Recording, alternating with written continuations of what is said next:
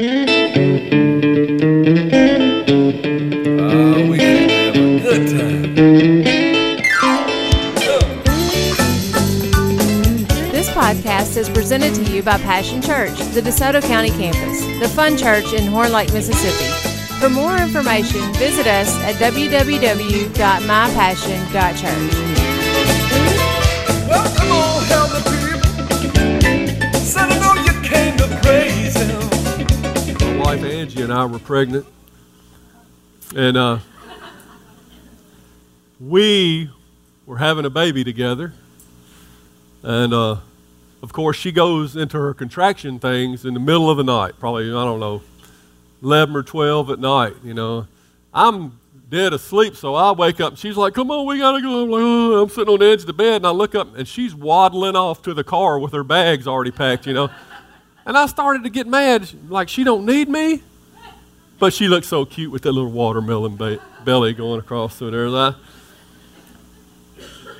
So we got to the hospital in the middle of the night, and they gave us a room and everything, but they don't let you sleep. They're poking on edge, and they're prodding, and they're hooking up machines going beep, beep, beep, and I'm over there trying to get some sleep. I'm like, what does a guy got to do around here?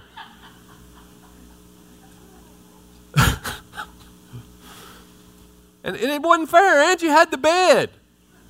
And I'm over here on this skinny little couch thing, and I suggested we take turns, but that didn't go over well. And I wanted to get mad at her, but she looked so cute over there having her little contractions. And the little baby, who was to later be called Kaylee, she wouldn't come out. I mean, this went on all the next day. Beep, beep, beep, contraction, this and that, but it's like some weird hostage negotiation it had turned into. We're trying to get her out, and she won't come out.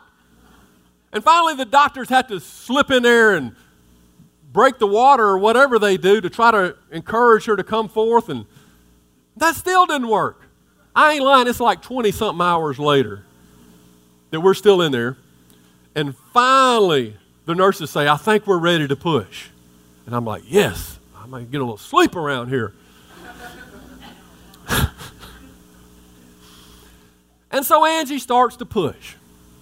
And she's pushing and she's pushing. And I'm thinking to myself, she's got her breathing all wrong. That's not how we did it in Lamaze class.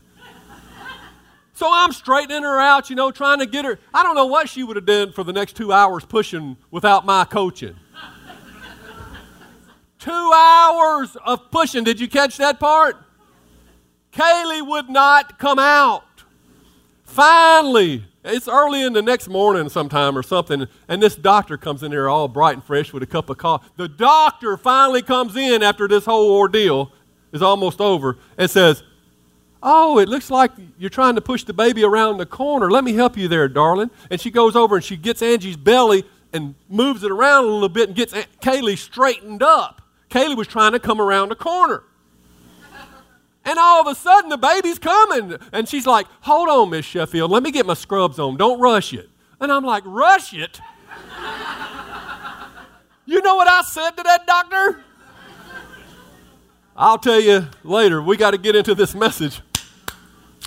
Today's message. No.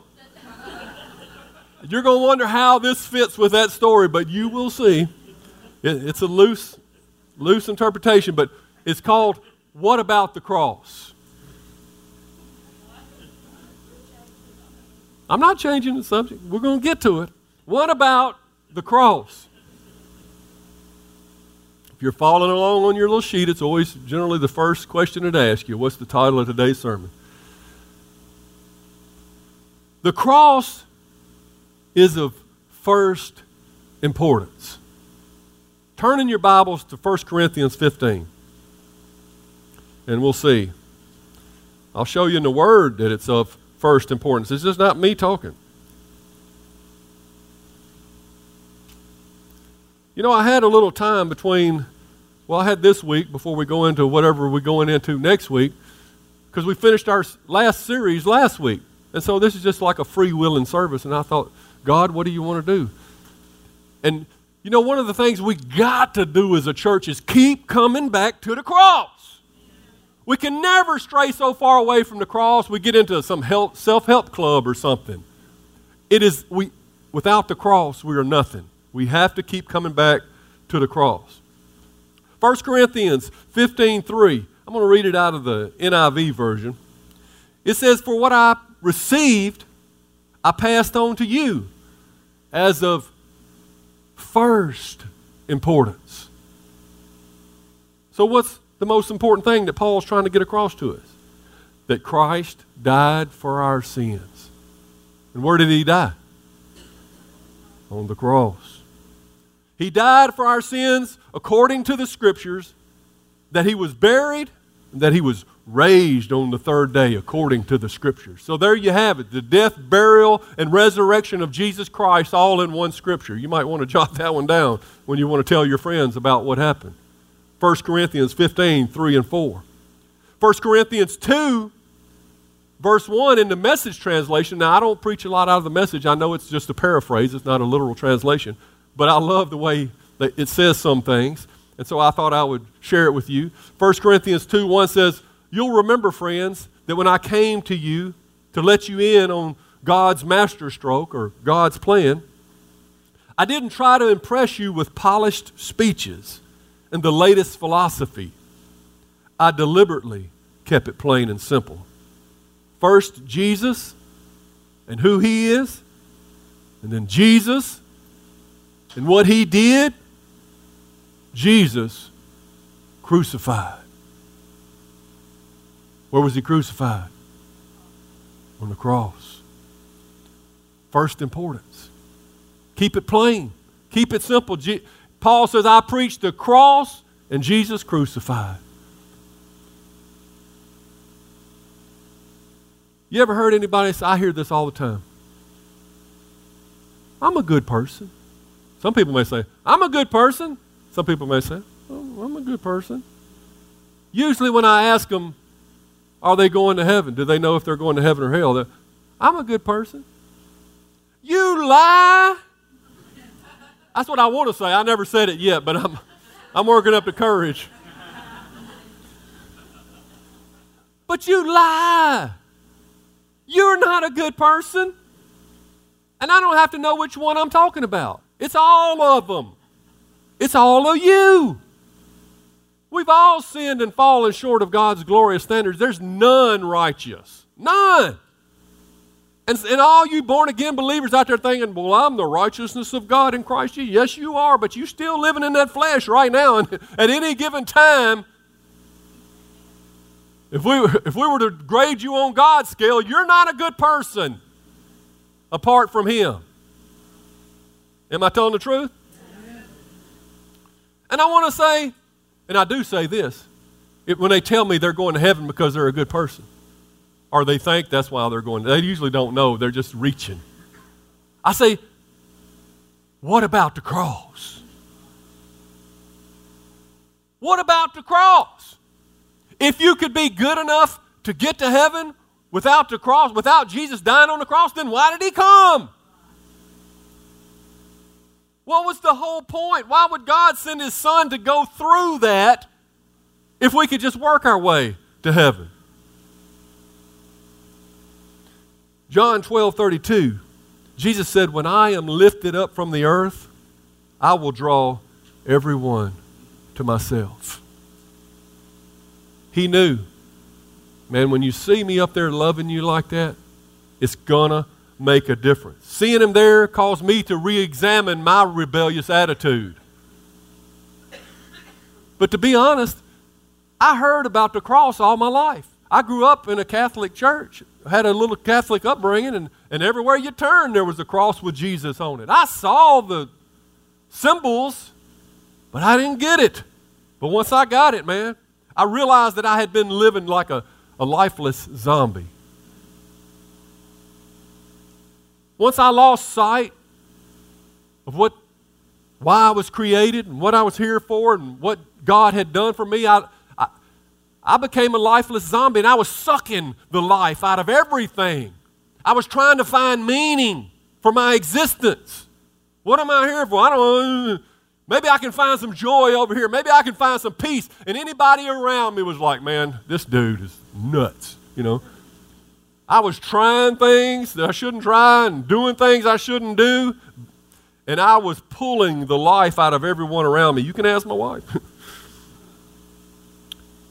And you know what? I didn't need somebody to tell me the complexities of the Holy Trinity or to explain end-time eschatology to me and other big words that I can barely pronounce, much less know what they mean. You know, I'm glad I'm a pastor who never went to seminary school because I can barely say the word seminary. I'm glad I don't know all those big terms. I know the cross, though. I know Jesus crucified, and I know what it meant to me. And I'm glad somebody, and it was at this church about 20 years ago, finally explained the cross to me and made it of central importance in my heart. 1 Corinthians 1:17. You should be still in 1 Corinthians. No, we went to John. Y'all didn't turn to John, did you? All right, well, go back. Unless you just want me to pick another one in John, we can do that. They're all good. 1 Corinthians 1:17. Obviously, this is Paul talking to the church in Corinth again. He says, for Christ didn't send me to baptize, though there's nothing wrong with baptism. He's not saying that. But he's saying God called him for a special purpose. Christ didn't send me to baptize, but to preach the good news. How? Not with clever speech, for the fear of the cross would lose its power. In other words, if I'm up here using big words, and I'm up here making myself seem important, then it's detracting from the cross. It's like me wearing a neon suit like an urban cowboy or something, you know. It's just distracting. It's making much of me. And we want to make much of the cross. He said, I didn't do it with clever speech for fear that the cross of Christ would lose its power. The message of the cross is foolishness to those who are headed for destruction. But we who are being saved, we know that it is the very power of God. See, we're talking about something with power. The cross gave me reason to live again. When I had lost meaning in my life was non-existent. I was like, why am I here? What is this all about? We're just going to die and go in the grave and that's it, man. I might as well go now. But when I saw Jesus high and lifted up, the cross gave me reason to live. And it gave me a new willingness to die. I didn't fear death anymore. Do you realize the implications of the cross once you've received Christ into your life? It's a new desire to live. Not just suck life dry.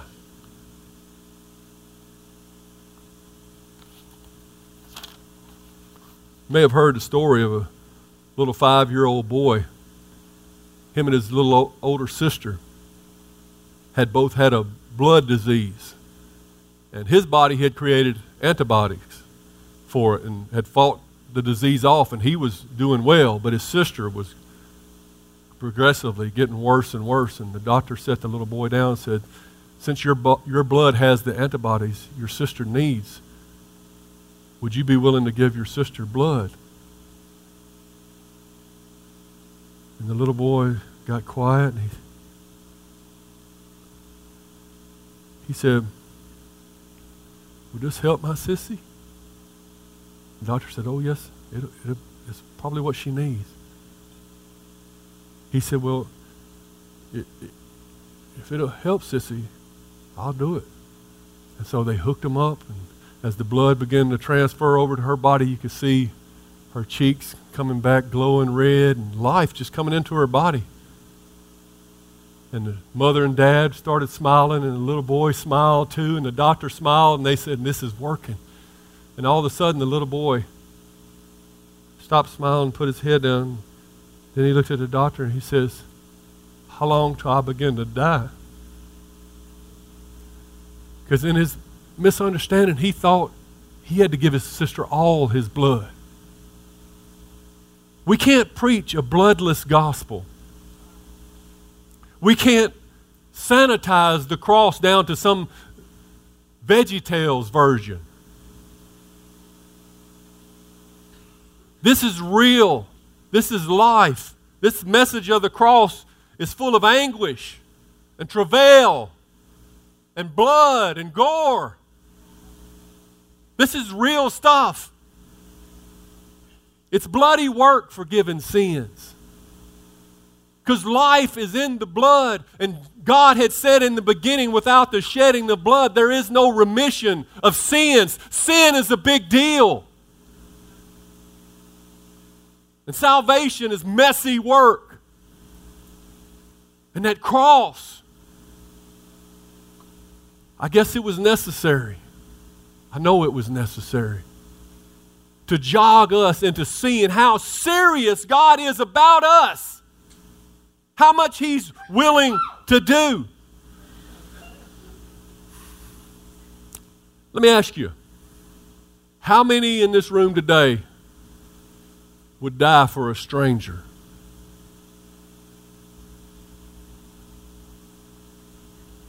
We've got a pretty honest group. Pretty brutal, honest group. How many in here would be willing to die for an ungrateful stranger?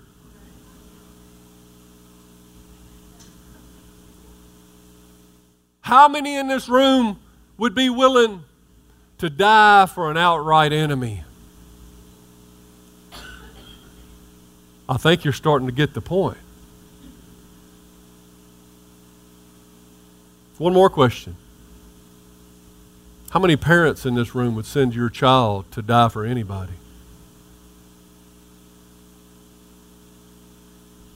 Colossians 1:2 says, through Jesus, God reconciled to Himself everything to Himself. He made peace with everything in heaven and on earth by means of Christ's blood on the cross. Real, life-giving blood of God Almighty mingled with the filth of the cross.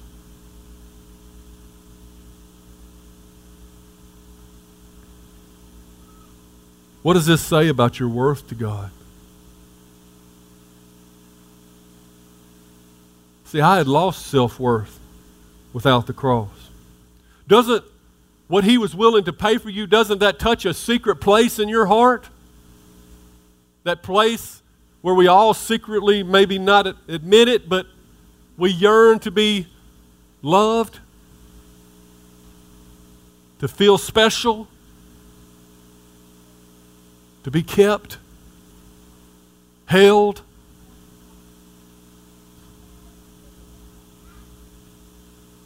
Brother Joshua, is there any way you could maybe put them in the nursery or the children's church? Jesus embraced the cross because it made all things new.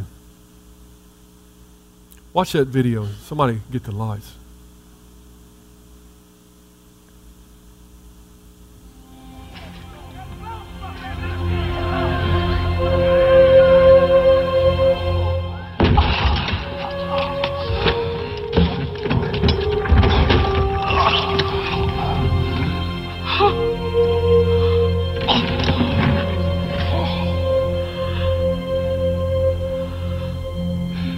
Help me.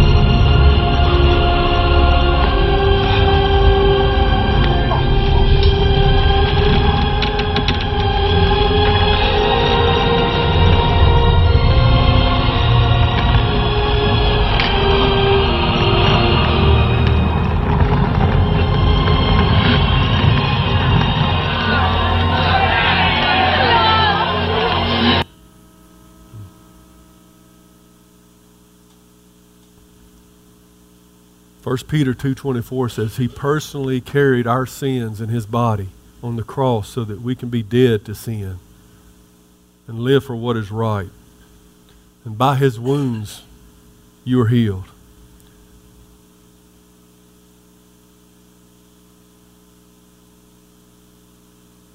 We're clearly of first importance to Jesus. So if I were to ask you why you're at church today, I doubt anybody's answer would be, oh, I need to hear a feel-good story, or I learn a new philosophy, I need to know the 10 keys to this or that. I need a self-image boost. That's why I'm here. Some of you come because for all different reasons. I'm not saying you, but if you keep the cross in your focus, I'm going to tell you, you're probably here today because the cross of Jesus has buckled your human pride.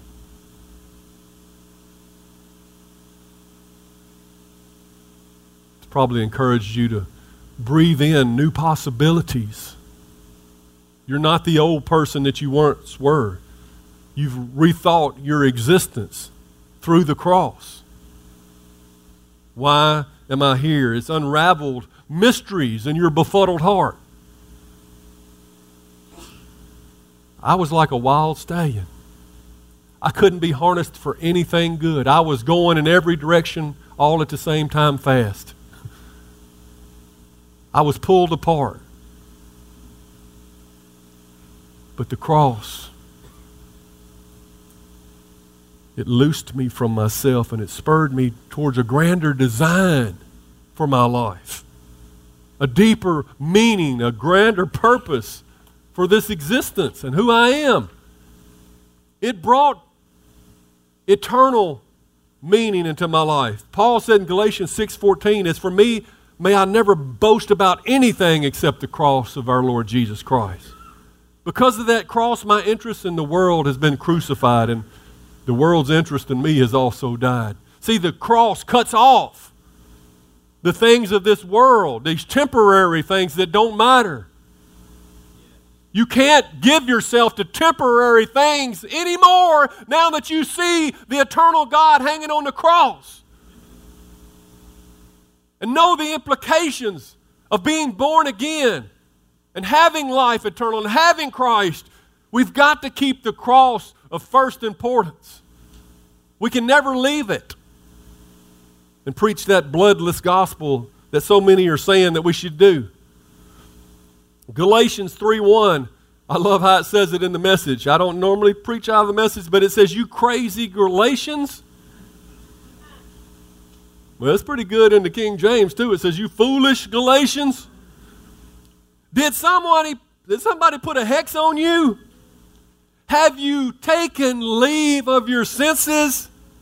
Something crazy has happened, for it's obvious that you no longer have the crucified Jesus in clear focus in your lives. They had lost sight of why they were even a church, taking their eyes off of Jesus, and now they were inching back towards some dry, empty religious mindset.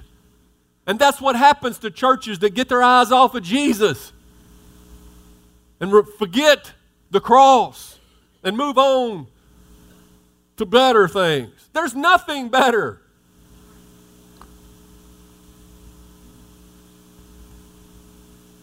Who would you be without the cross? I'm asking you. I say you'd be a lifeless zombie. Where would you be without the cross? You don't know. You'd be lost. And what would you be without the cross? Helpless. So don't become a lost, helpless zombie. Get rid of cable. Upgrade to the cross.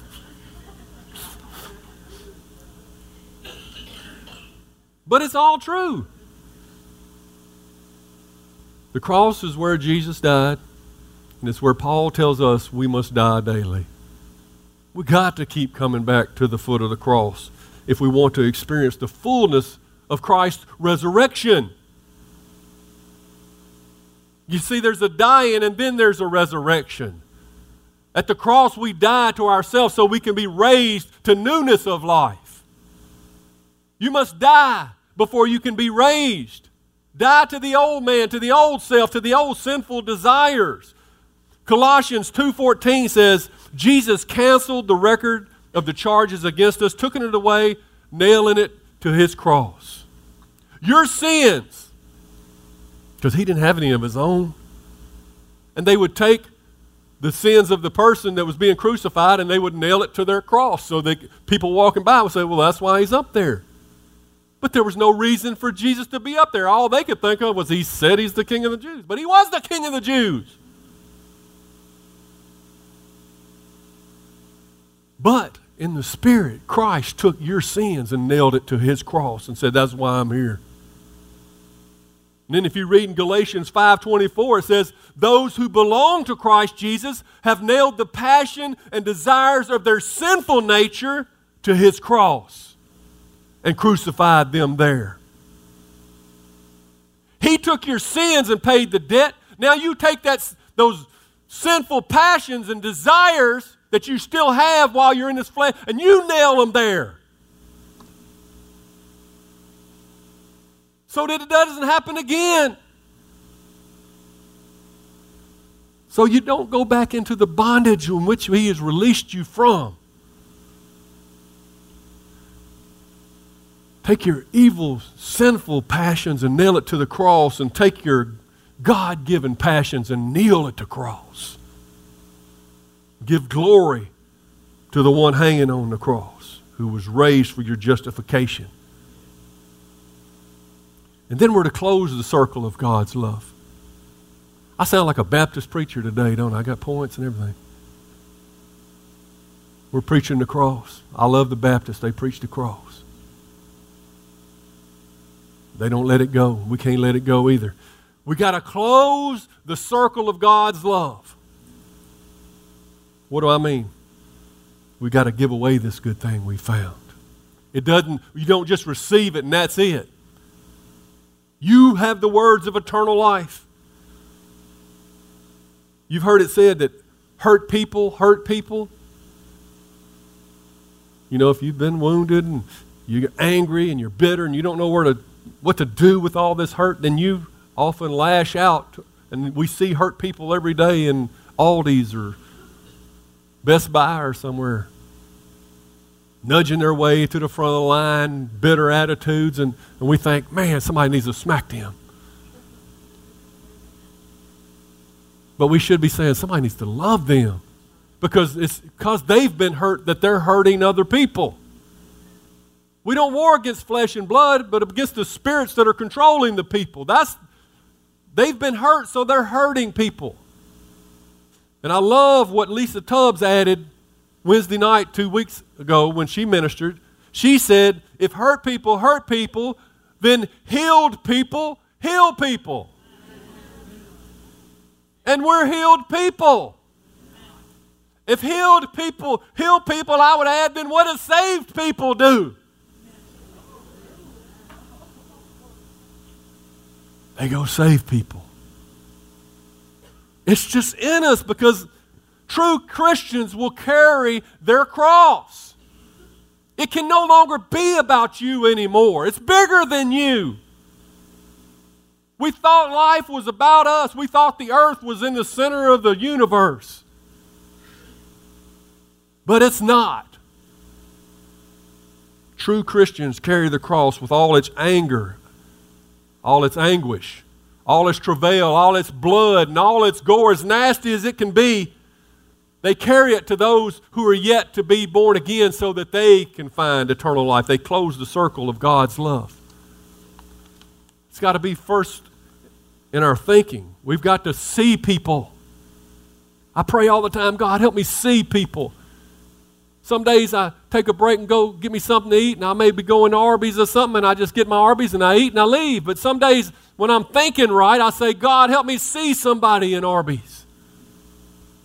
If they're acting mean, help me see what's going on in their life. Speak something. Say something. Smile. Something. Don't let me leave without spreading this light some kind of way. We got to close the circle. And speaking of closing, it's time for me to close. And speaking of blood and gore, have you ever seen somebody give birth to a baby?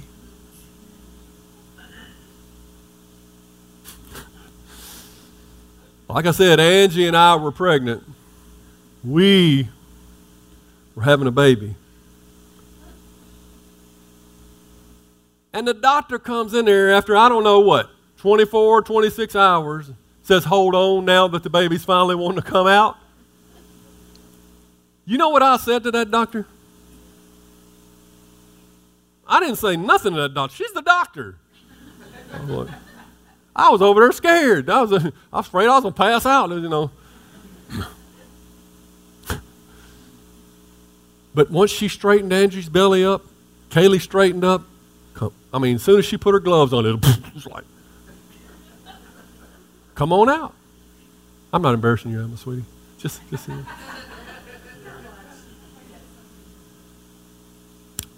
But Angie became truly heroic in my eyes that day. I know her eyeballs had been strained out and they were sitting on stems like this, like a crawfish from pushing for 2 hours.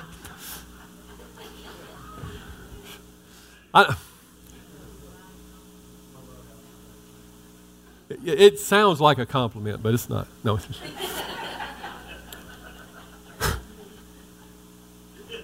But because we had gone through this crazy ordeal together, now we would ride on a different plane together at a different height, a different level. Our relationship went to, and when I saw that baby, I thought I loved it while it was in the womb, but once it come out and I saw her, I didn't know we could love like this. And I looked over at Angie and I said, I didn't know I could love like this. We had been in the foxhole together. We had been down in the trenches. We had fought the good fight. We didn't know if we were ever coming out.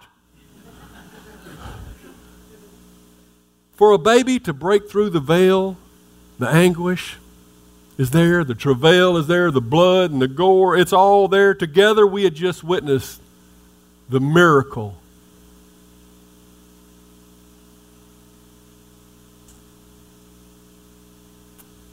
of new birth, a labor of love, and the inherent struggle that it takes to bring life forward. Mostly Angie.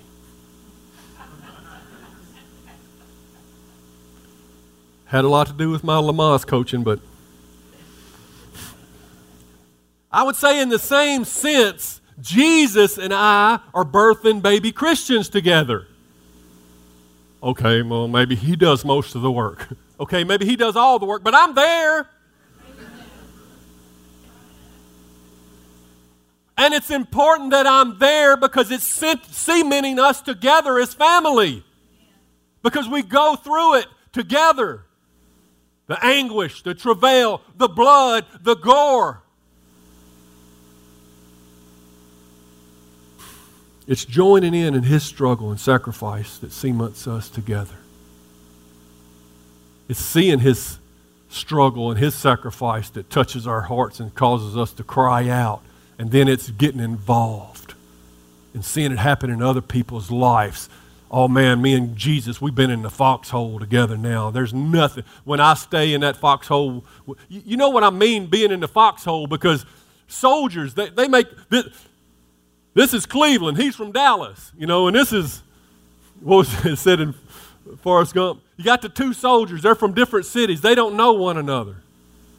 But once they've fought a few battles together, man, they would jump on a grenade for one another. There's something about doing battle together. Getting nasty for Jesus. Joining in that struggle. And at the cross, we, meaning me and Jesus, we become inseparable brothers. And when me and you, we work together to help somebody, to go to an outreach, to do whatever it is that we do, to watch the babies, to teach them, to teach one another, to hold classes, to minister, to say hello at the door. When we join together and do the work of the ministry, we are cemented together as brothers and sisters in this thing. And it started at the cross.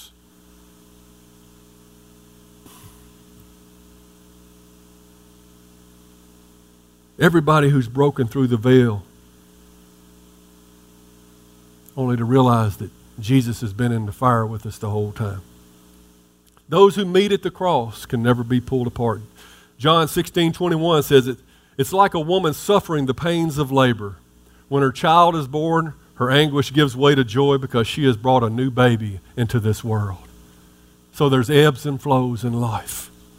There's ebbs and flows. You go through it. You go through the suffering for Christ's sake.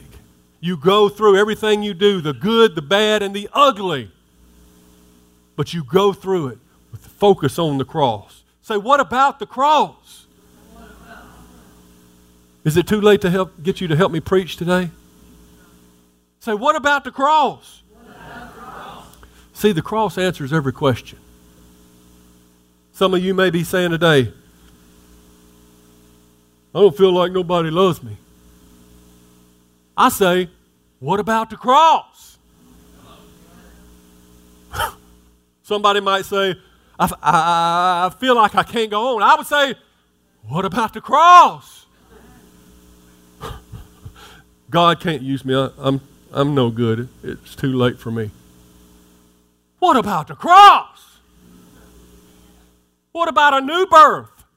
What about making all things new? You may say, well, nobody notices me. What about the cross? Life makes no sense to me. It does at the cross. What about the cross? They're having a good time. You may say, and this is despicable, I can't make it to church. I say, what about the cross? That's just a little pastor humor. I'm obviously the only one that got that. And Zoe. When Satan tells you, here, take these pills to ease the pain, you know what you tell him? There you go, you're getting it. When Satan says, she don't really love you, here, take this pornography. What about the cross? When he says, you need to get back at that person for what they did to you. When he says, you deserve to hold on to that unforgiveness, you poor little thing. The cross will keep you straight. The cross will get your thinking straight. Stop that stinking thinking. Last one. When you're tempted to give up on this crazy world and say, let them all go to hell. Whoa, now. I want you to back up and ask yourself, what about it? What you going to do with it?